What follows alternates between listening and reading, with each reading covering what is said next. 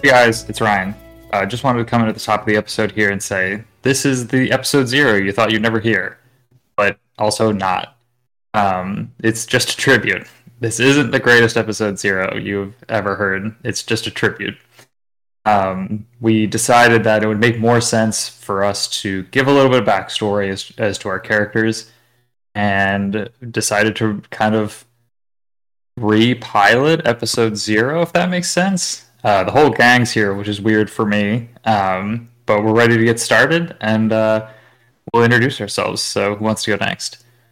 I guess I can go. Hey, everybody. My name is Lucas. I will be playing Jedediah Moonstone. But if you listen to episode 0 first, you don't know who that is yet. You will soon, though. Hey, I'm JFK. I'm going to be playing Trigo Fattoria. Quick little side note about him is that he's a rich farmhand from Moss Deep. Hello, my name is Jack. I am the Dungeon Master / storyteller of this, and this is, as Ryan has said, the precursor to everything that has inspired this story to date, with little nods to lore, little nods to changes we made to this Hoenn region, and other odds and ends that people might find interesting. Our story is going to begin with Jedediah Moonstone. We are opening to a man walking into a factory. Gears turn and cogs spin. A young man straddles a box that's been painted on the ground before him with the initial JD stamped into the side and a number to the right side. And with that, we will give it to Jedediah to tell the rest of his tale. It's a pretty normal, average day. I walk into work, I get set up at my station, warm up the machine, and start off my day. About an hour later, the foreman comes down, tells me that the big boss wants to see me. I think that that's a little odd, but far from my first time talking to the corporate overlord. After all, he's not sure if I'm still with the union or not, so he likes to tell me a lot how much he appreciates me, and how much I mean to the company. Well, I go up, I get in there. Immediately I realize it's the other option. His demeanor is cold. He lost all semblance of his fake peppiness. He starts into some speech that I really don't care to pay attention to. It all just means that I'm fired. Makes sense, though. The drought keeps getting worse. That means there's just another batch of desperate, broke, former farmers that don't know how much their labor's worth. I feel sorry for the new guys, but at that moment, I'm sitting there feeling more sorry for myself. I open my mouth, out to ask about getting paid for my last day, and I see the security officer drift into my vision. Think better of it. After all, I wouldn't be the first person to eat that Nidoking he keeps on his belt. So I just sit through the rest of the boss's prepared speech about who knows, get up, walk out without saying anything. Go back to my station, I grab my jacket, my lunch, and Teddy's Pokeball. Step outside, release Teddy like any other day. He looks at me and rubs some sleep out of his eyes. Always looks a little funny when he does that. He does it so very gingerly, next to that scar on the side of his right eye. Once he's finished, Teddy looks up at me a little confused. He knows when lunchtime is. He knows it's too early today. I look down at Teddy, give him a little Mareepish shrug. He can see that I'm a little worried, and so he hugs my leg. We walk along to our normal lunch spot, sit on our bench. Teddy really munches down his sandwich like always, but I end up tossing probably half of it to the Pidgey nearby. Not that hungry. Too worried about having to go home, tell my mom what happened. My mom, she's great. She cares, really. But she just doesn't get it. I'll tell her what happened, and she'll be so very sorry to hear it. And I just know that I'll hear that tone in her voice. The tone that says, why did they fire you? What did you do? Did you steal something? Like your father? Or are you just lazy? Like that bad crowd of union boys you hang out with. Take a deep, long sigh, lost in thought, until the flock of Pidgey flies off, startled by someone walking through their feeding ground. Look up, and I drop the rest of my sandwich. I can't be seeing this. It's him. That's the man who came to our farm all those years ago. Suddenly, I'm 10 years old again.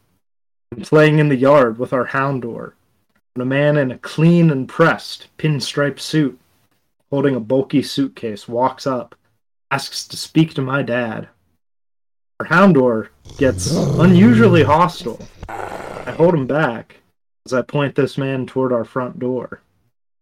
The next thing I know, my dad, my hero, is crying while trying to explain to my mom and me that we have to move. We can't live here anymore.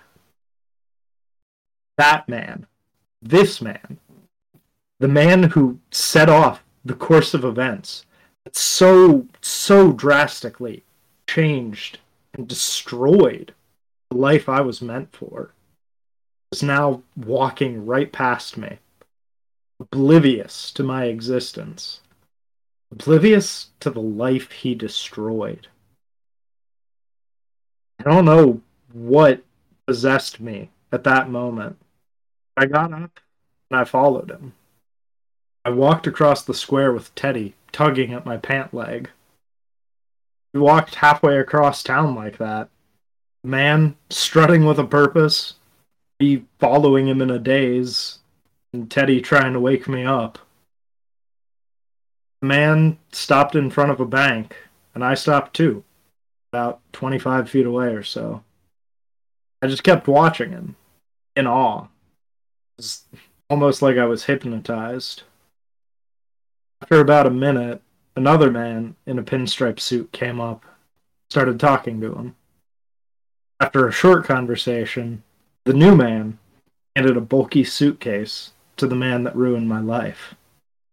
I snapped out of my daze when he came up to me. I have to ask him to repeat himself. What did you say? He says that my Teddy Ursa is very cute. It's a shame that he's got that scar. He quickly adds that he knows someone who could take care of that for me. I step in front of Teddy a bit, say that I'm happy with him just the way he is. The man frowns at me before saying, "That's too bad. Well, if you'll excuse me, I've got to catch the next train to Mauville." Walking off. I just stand there. I stare in disbelief. I'm not sure what really just happened. All of a sudden, I get filled with such a wave of anger. I know, for a fact, this man has to be on his way to hurt someone else, destroy another family like he did to mine. In that moment, I made up my mind. I was going to buy a ticket, stop this man, and whatever he was going to do next. With this newfound purpose, I walked to the station, found out the next train wasn't until tomorrow afternoon. With that in mind, went home, determined to take all the money I saved up, use it to buy my first class ticket so I could find this man again and stop him. So I did it. I went home, told Mom I lost my job, but it would be okay, because I found a new opportunity. When she comforted me, there was less condescension in it. I made it through an awkward dinner, pulled all of my money, realized I was still just a little bit short for the ticket. I went to bed pissed, but still determined. When I woke up, I would figure something out. The next day, I did just that.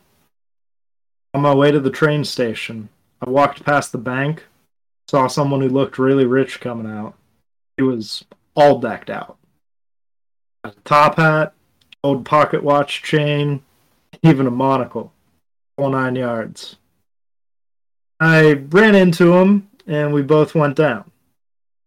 When we got back up, he berated me, said some unkind things about my parents, but he didn't realize I lifted his coin purse. When I got to the ticket window, though, my determination faltered a little bit. Not a lot about what all could go wrong. And there was a lot. But then my thoughts turned back to what I was doing and why I was doing it. There's so much pain and hurt and injustice in this world. I wanted to change things. Yes, I was wishing that I could change what happened to me. I wanted to change it for other people before it happened to them. I wanted to stop this man from hurting another family like he hurt mine. Even though we were just minding our business, trying to survive. I wanted to stop the cops from beating a man almost to death just because he stole something to feed his family. I wanted to stop companies from bringing in the army to kill strikers just because they wanted the workplace to be a little safer. Mostly, I wanted to stop just wanting these things. Start making them happen. So I stepped up to the ticket window, bought one seat, first class, walked up to that platform. I saw the man who set me and my life on this course. I walked into that same car as him. As Jedediah's mind begins to quiet, we find ourselves at a Rustboro train station. A large canopy has shaded Jedediah as he waited, and a train puffs into the station. Dollies of luggage are being pulled from platform to platform as crowds of people shuffle back and forth for their arrivals. As the train grinds to a halt and Jedediah stands to board, a man with a Tripoli hat with a small, hidden red insignia walks to the corner of the station to join a group of men loitering out of view. Further past them stands Frederick with a grim figure standing next to him. This grim figure turns and looks at Frederick and says, $20 per passenger, with a briefcase from the Aquarius contractor carrying thousands. Now this gets me out of this region, correct? It'll suffice. Now you do well, Mr. LaCroix, not to mess with a man who has nothing to lose. Bid you farewell and good luck. and he fades into the dark. All right, gentlemen, you heard Mr. LaCroix. $20 from each passenger in the case in the bank, man. That's a nice score, split evenly between how many of us are there? Sorry, shit. Two. Johnny's in the bathroom. There's two of us currently. Plus Johnny in the bathroom. Okay. All right. I gotta ask, Frederick, is this legit? Oh, it's legit. Trust me. And Frederick takes out of his pocket and he hands him a $20 bill that Mr. LaCroix had provided as funds for the robbery. Interesting. We got a nice plot of land stretched out for us. Once we get there, we can start rebuilding. Lord knows a man shouldn't have to struggle for land. Look, boys, I know it's been a long road to hoe since the end of the war, but this can really set us on the right track here. I believe that with this money, we can start a new Magma Federation, somewhere where people don't have to pay an arm and a leg for land. Are you with me? The two goons put their hands in, and they both say, "Land for the people." For the Union. As this chant proceeds, a man emerges from the bathroom and says, Looks like I missed the party. Is it time to go?" Oh, it's time to party, all right, Johnny. Let's get on that train. As they shuffle onto the train, Johnny and Frederick take the front cabin, and the other two goons walk their way to the back cabin. Jedediah does not notice these men entering the train. He is mixed in a sea of people, all hustling, bustling to some destiny. As Jedediah takes his seat, he notices that there's a larger man sitting next to him, and I will allow Trigo to introduce himself. This all starts a couple weeks before I get on the train. My family, the Fatteria family, are in Fort Tree City opening up the new Fort Tree City gym, the first of its kind in the area.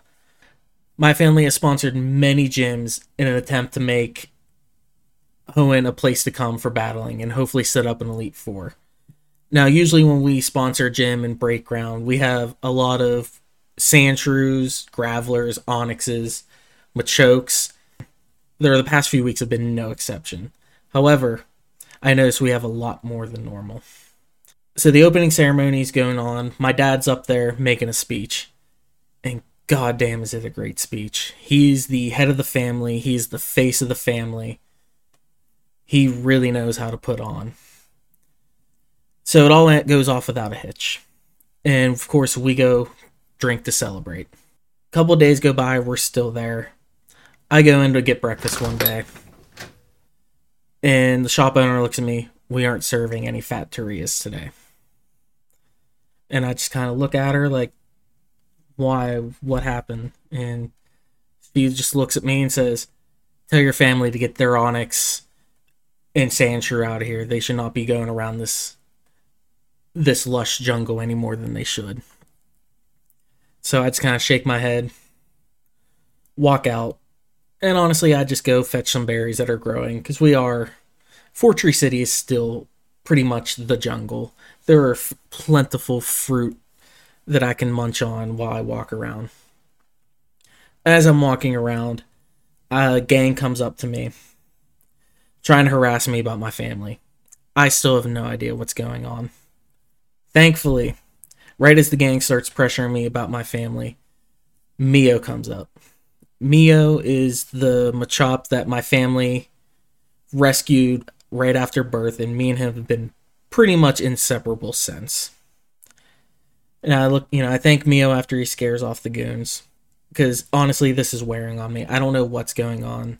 This always happens anytime my family's out in a city somewhere. I don't really understand it.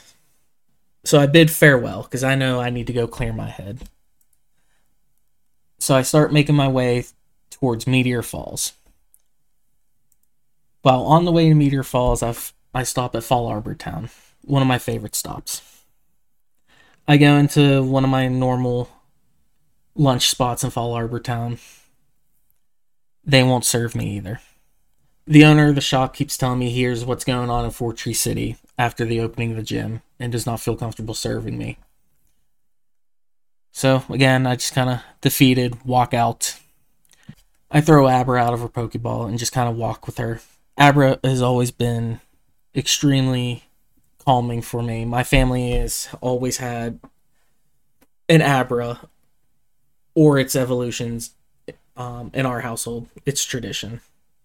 So I start making my way over to Meteor Falls, and I stop in this little town on Route 114 at a clothing stop. And at this point, I decide I need to change. Something is going on. I am tired of people harassing me for my family name. I'm tired of people either asking for monetary handouts. I'm just tired of wishy-washy people. I want to make my own name. So I walk in and I buy an all-black cowboy outfit. Cowboy hat, boots, pants, bandolier, whole 9 yards. So I make my way to Meteor Falls. Abra and I just kind of sit there and meditate. And I'm starting to feel like myself again. Slowly but surely, I make my way to Rustboro City, where I decide I'm going to catch a train and go back to Mauville, where my family has a cottage. I walk up, not really paying attention, buy a first-class ticket, go in, find my seat, sit down, get some food because I haven't eaten in a while. And after I'm done eating, after I have a drink, maybe two if I'm being honest with you, I look up and I see a young kid coming towards me. Looks kind of dejected. Looks like he's had a rough few days. But I just kind of let him go, and he ends up sitting down next to me. Trigo's inner monologue is interrupted immediately once Jedediah sits down across from him. What's the long face for, son? You're in first class. What the fuck do you have to be worrying about? One, I think I'm as old, if not older than you. Just don't call me son. I got stuff going that you wouldn't have any idea about. So, don't feel like talking about it with you either. Hey, that's fine with me. However, if you're gonna think about taking it out on me, don't even fucking think about it. Whatever, man. You got any cards? Let me check the bag here. Shit, looks like I do have a deck. Wanna play? Sure, I'll play. Canto Hold'em? Standard rules? It's fine by me. Want a drink? Looks like you could use one. You're buying. I'll buy. What do you Alright. want? Whiskey neat. My man. And then I order 2 whiskey neats. Yes, a little tiny cart with a man asking for tickets starts to begin going through as you hear a small jingle. He reaches down into a bottom shelf bottle, and then he starts to take it up. And then as he uncorks it, you sense a foul odor coming from it. Trigo shivers at the thought of this. But alcohol is alcohol. He sets them down from you and asks for your tickets. I show him my ticket. He takes a little hole punch, and he punches a very nifty-looking star shaped into it. I naturally hold it up to my eye and look through it. As one does. Jedediah, he looks at you and says, "Tickets, please." Jedediah reaches down to his bag and tries to fumble through it without looking and find his ticket.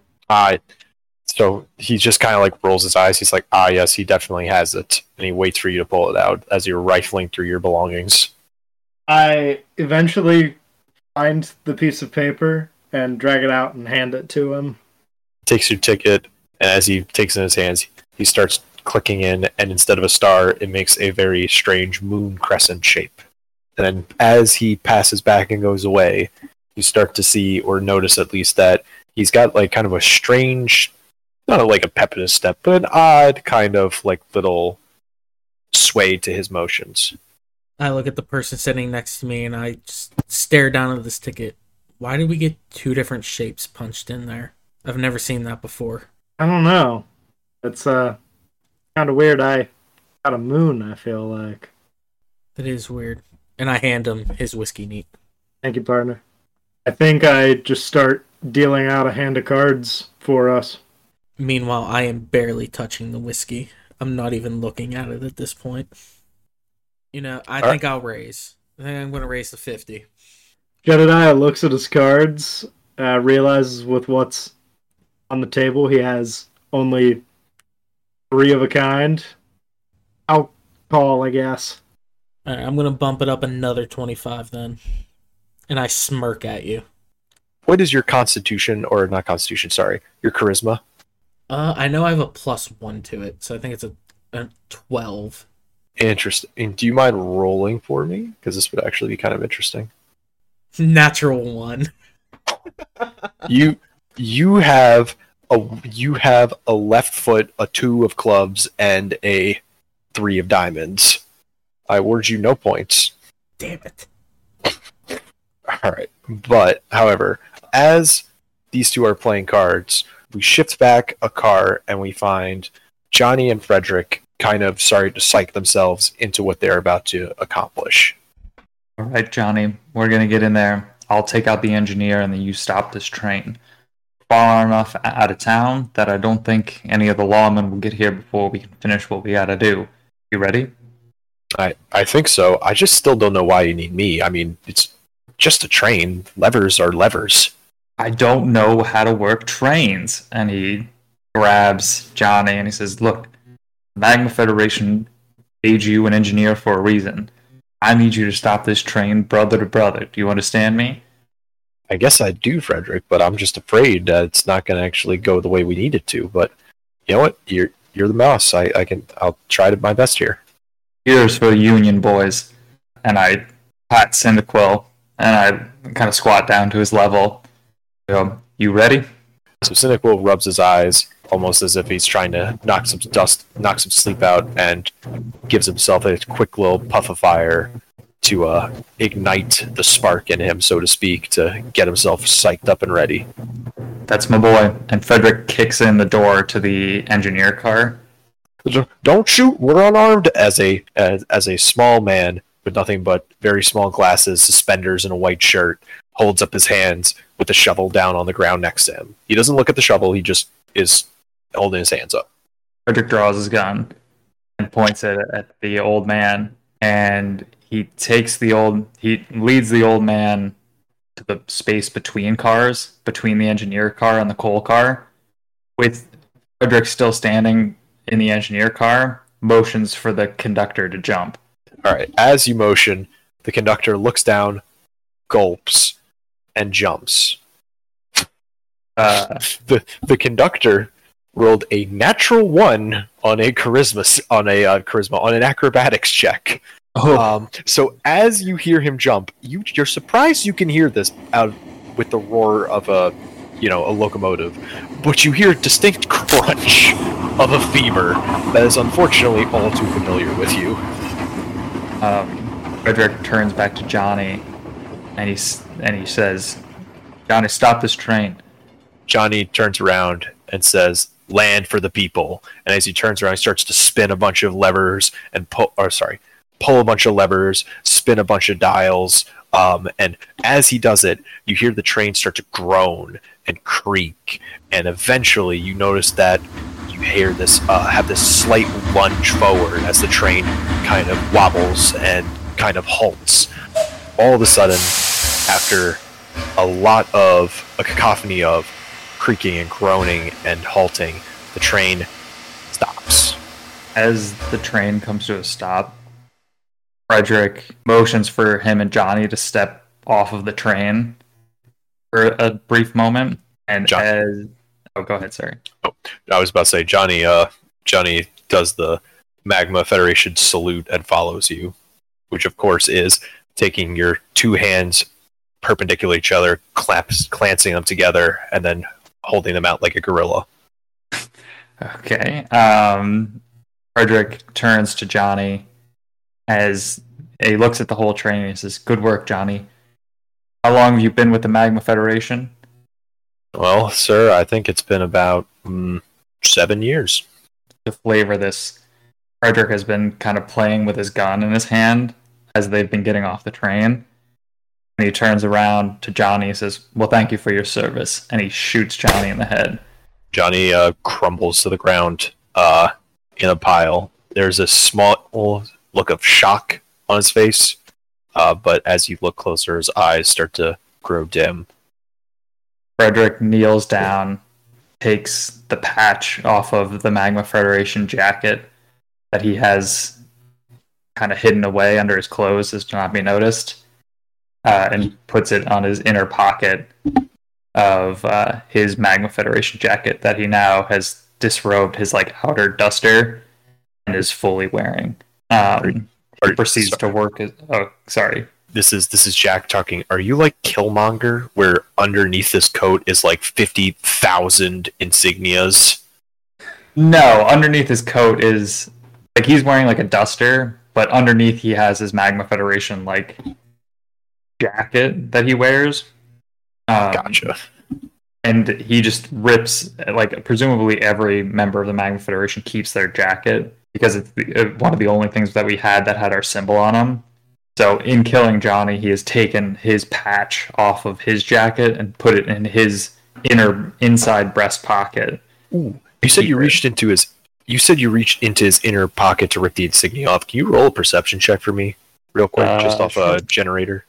I rolled a 15. With a 15, you notice that there is a small letter inside of his his chest pocket, his inner chest pocket. Frederick looks at the train, looks at the letter, and he goes, "I got time." And he flips open the letter. The letter is from Mrs. Johnny, and she wrote, "Mrs. Johnny. Dear Johnny, I hope you are doing well. I truly hope you find your dream. A dream where we have our own farm, a dream upstate. I know the Federation is not the brightest or the most popular, but I do believe in their cause, and I believe that there will be a day where there's enough land for all. Stay safe. Frederick takes the letter and he holds it over the flame of Cyndaquil's back. So I was hoping you'd do this. And he just goes, "What a load of hooey." And he starts walking towards the passenger first class car. Excellent. I was hoping this would happen. Okay. Hey, buddy, I'm picking up your flavor, boy. Oh, yeah, that's what we're talking here. As Frederick begins to walk, before even a gunshot is heard, Jedi and Trigo are sitting in first class and hear a mixture of concern, of cries, of worry, and all of a sudden, the door behind them bursts open, and two goons step out wearing large gray dusters, each having a red bandana over their face.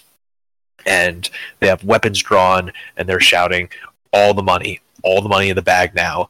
There's a woman that is right next to them, and a Magma Federation goon grabs the pearls and rips them off and stuffs them in the bag, and he begins to walk forward. You have, I'm going to say, a turn until they reach you. So you have a single turn before these two goons reach you. What do you do? We want to do this just like whoever wants to, or should me and John roll initiative or something? Not yet. We're hold. We got this. We're not in combat yet, but they don't, because they don't know that you're armed. They think that you're a snooty rich person. And to be fair, they're 50% correct. I stand up and I stand up while grabbing my revolver from my bag and shoot one of them. All right, and now we roll initiative. That is a 14 for me.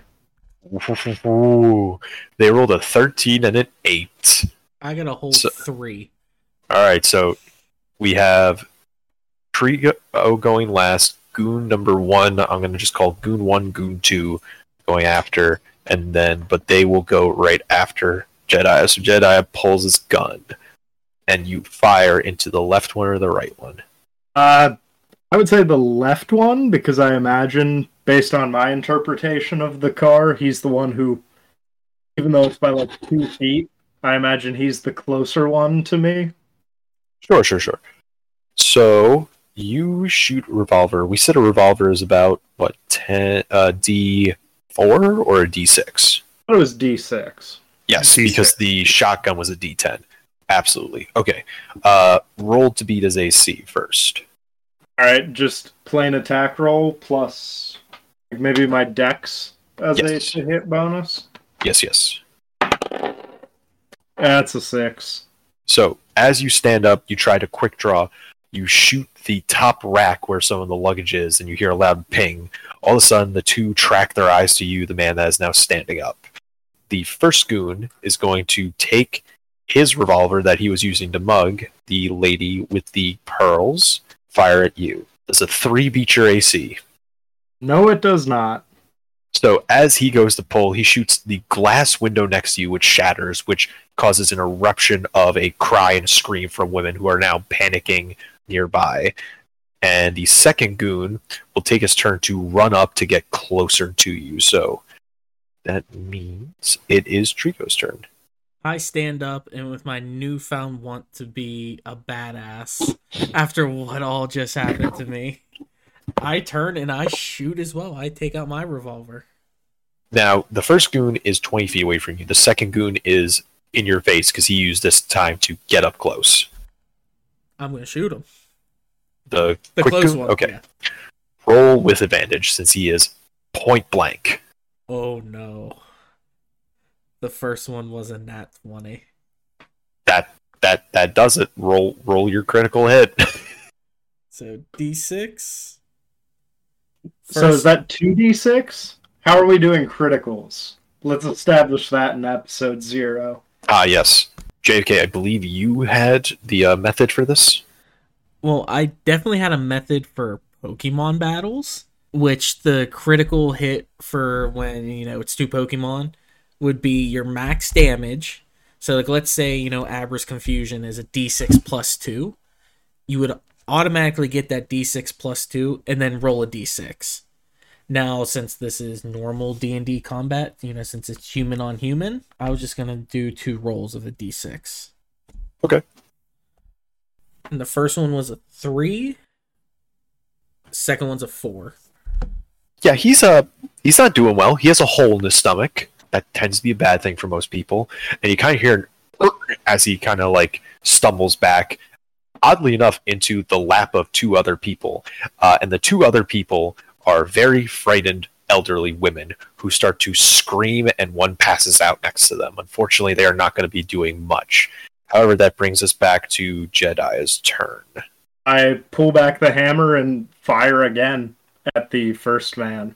Roll me a d20. That is 18 plus 3 to hit. Yeah. That's definitely going to hit. Roll me damage. Just on a d6. Just on d6. 2. The goon that was just shot by Jediah is going to grab a elderly woman that was sitting. This whole train apparently for some reason has a lot of elderly women. Don't know why. That's my bad. But this goon is going to grab a hostage, and he's going to roll to grapple someone. And then he is going to grab a frail woman and shield himself with her, and he's going to walk 5 feet ahead. So he is 15 feet. He's holding his attack. Well, I guess that was his action. His action was to get close. So we have... And then we have the second goon who got gut-shotted. He's going to take his turn to get up. And then, as a bonus action... Let's see... So the wounded goon who fell over, that got critted, is going to stand up, and he is going to cock his fist and gut-shot Trigo. Alright, Trigo, would you like to explain how you block this? So I'm just standing there as he's getting ready to hit me, and I'm in shock, because I didn't expect this to happen. I've never been in a fight before, let alone shot somebody. And I'm just standing there all confused. He winds up, punches right in my belt buckle, which is underneath like my shirt and poncho. It is just solid, precious metals. And it fucking hurts. As he punches, you hear knuckles crack, you hear bones like kind of snap like twigs, and he recoils in pain, taking a single damage.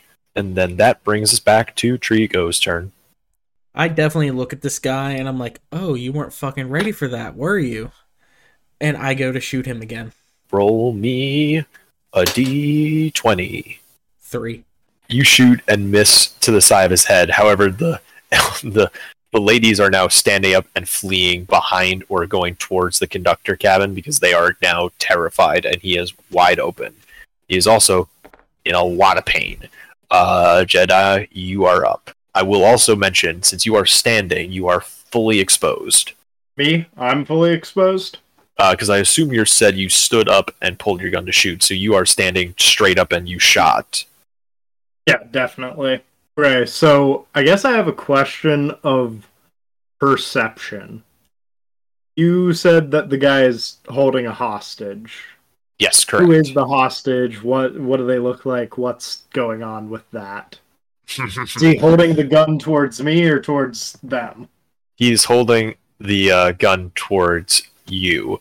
However, and thought I would ask you to roll some perception real quick. Okay. With advantage. Alrighty. So I only rolled a 7. With a 7. You notice that the hostage is a man with kind of a pinstripe suit. But you can't tell if it's your pinstripe suit man or not. You said I see a pinstripe suit. Yes. And in that moment, I just remember everything that I felt yesterday and earlier today getting on the train. And I don't care about anything right now.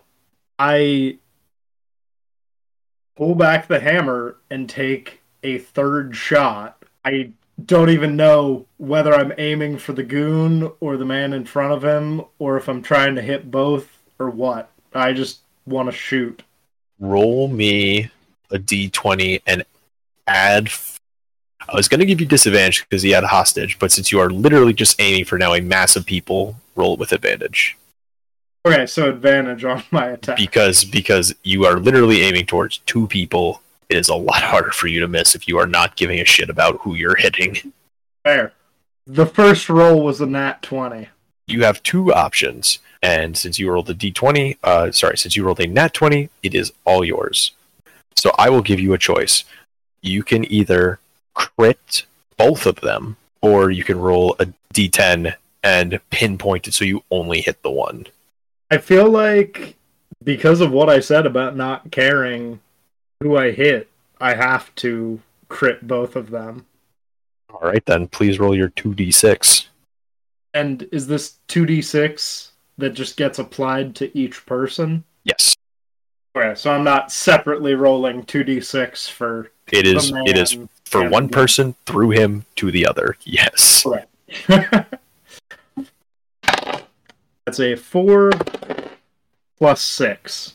The first grunt has an irk and stumbles back and falls to the ground. The first man that you shot has a white in it, has his eyes go white, and he falls into his seat. And that brings us to Goo number 2, who is again, after writhing in pain and very terrified, is going to get up and try to shuffle towards the back of the cabin. Before we do that, maybe you have a reason for not, but could we establish whether or not the hostage was my man in a pinstripe suit or not? We're getting to it. We'll hit that station. Don't you worry. Okay, just wanted to make sure we don't forget it. Oh, I'm well aware. So yeah, the second goon is going to get up and try to flee down the aisle. He is leaving a large trail of blood, though. That brings us to Trigo. Can I do a percent? Well, I guess I actually wouldn't know the guy Lucas is looking for. You would not. The goon that I got shot, how far? He's running away, right? Or is he still on the ground? Yes, he is attempting to run away. I want to fire a warning shot just straight up in the air, which I know is dumb in a train, but that is something Trigo would do. And just tell him basically, hey, leave, don't come back, pop. He turns to you and very almost like kind of with a gusto you did not think would happen, turns around and walks forward to you and says, the Federation will never back down. We are not defeated. We are still laying dormant. We will erupt. And as he starts walking to you, you see that he pulls a knife out and he screams, "Land for the people, fire for the Union," and charges you. However, that is his full move. Jeddah, your turn. Can I see what's happening? I feel like that was kind of behind where I was looking. Do I know? No, because you and Trigo were sitting together. This guy went to basically punch Trigo, missed, and hit him, so he was right in front of you, and they tried to retreat, and then didn't get goaded, and turned around and faced you guys again, and charged you. Okay, and he's got his knife out, and he's mid-charge in my turn. That's correct. Okay. I whip around, and I shoot him. Roll me a d20. That is 18. Yeah, okay. 8. We don't even need to roll damage, because that is basically going to blow him to pieces. Roll me a perception check, the both of you. 15.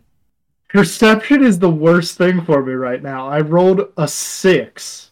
Trigo, you see 2 corpses in the middle of the train aisle, and you see a trail of blood that has left the cabin while this guy was giving his monologue and charging, and you were focusing on firing. You did not hear the door open.